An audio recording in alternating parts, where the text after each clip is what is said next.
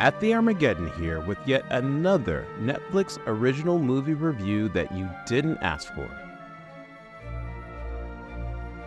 Rebel Moon, Part 1, A Child of Fire.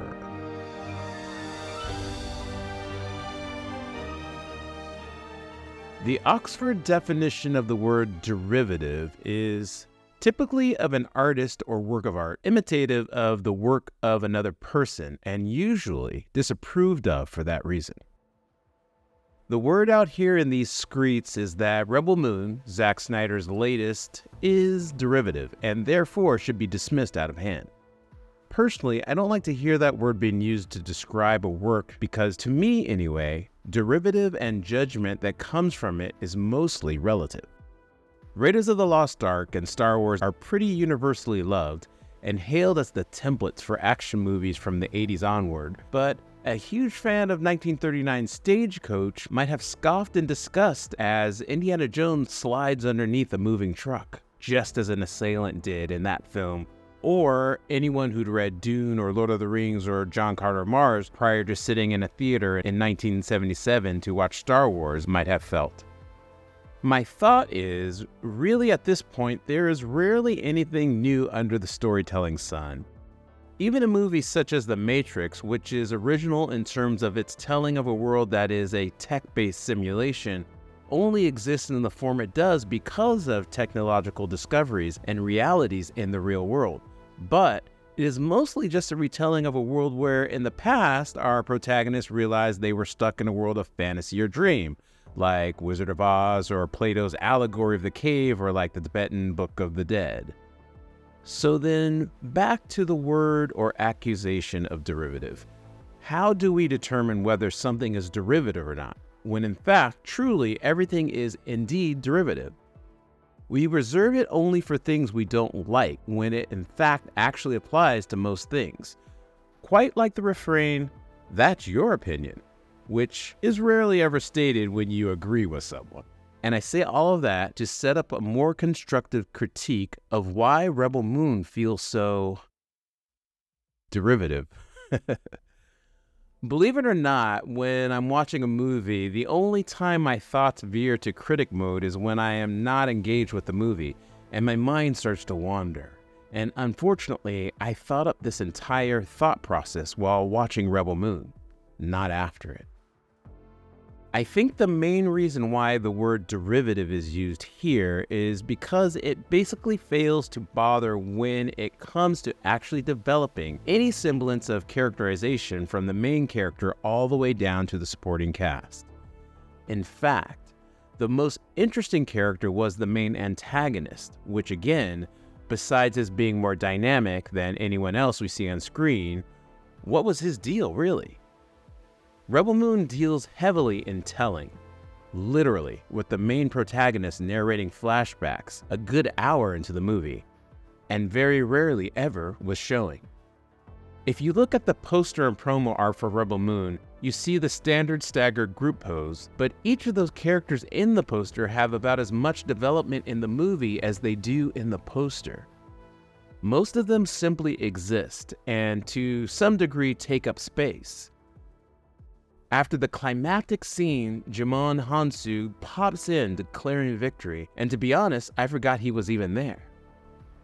However, our main actual big bad describes how Jimon paired with our protagonist is one of the worst developments to happen for the enemy. And yet, we never once are shown Jimon, who was a former general, doing anything other than give quips or comic relief, out of maybe the 5 lines he has in all the movie. And I'm not saying any of this to try and sound snarky or sassy, which sometimes I'm known to do. But this is my honest level take on the movie, and I hope it is constructive because I wanted it to be better and was rooting for it. In this case, Rebel Moon reads as derivative because it never bothers to develop anyone. It's as though it relies on your familiarity with other works of fiction to provide you with reference for this one. As they move from scene to scene, it plays like an outline or skeleton without the muscle and flesh to differentiate it from another similar skeleton.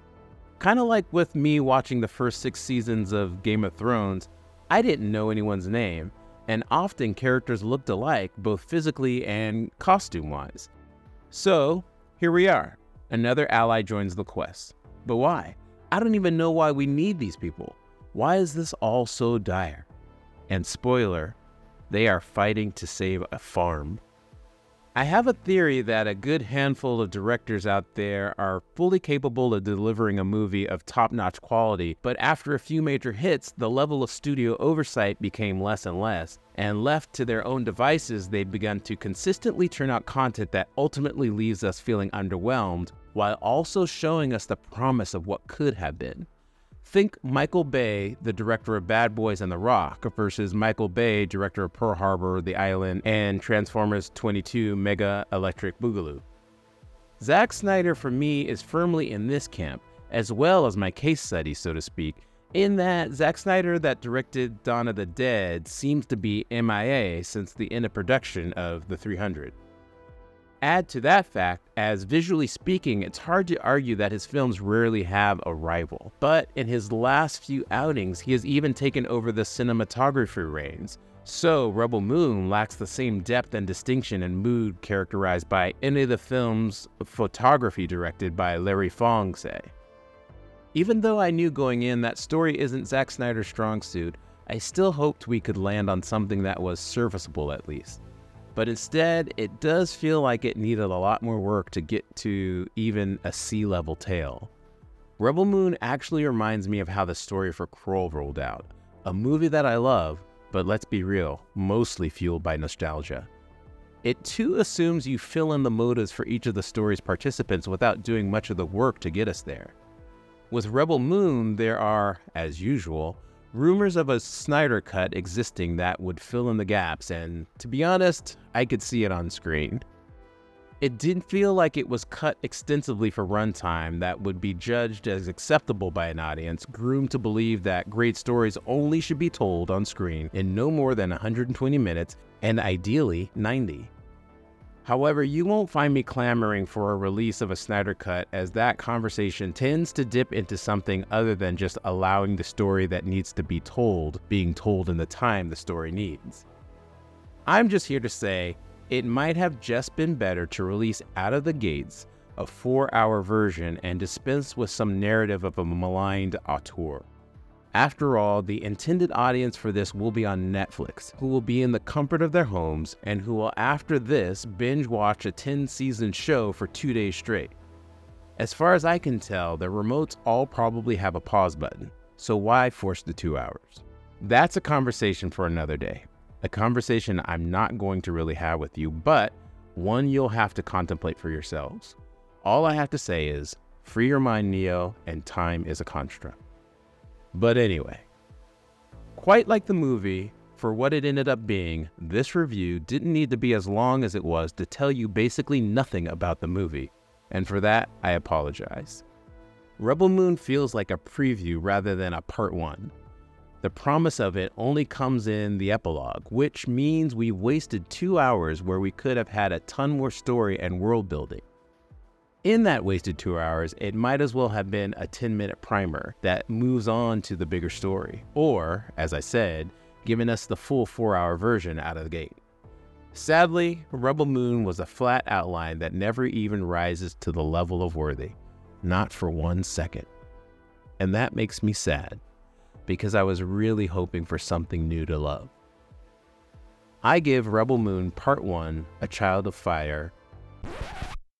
After 2 hours, I don't even know what that means. What the hell? It's like trying to give us a title from Avatar: The Last Airbender, but not telling us what it means. Like, I know what it means, but anyway. I give it 2 vulva-shaped warp portals out of 5. It'll make sense when you see it. Until the next review you didn't ask for, at the Armageddon, signing off.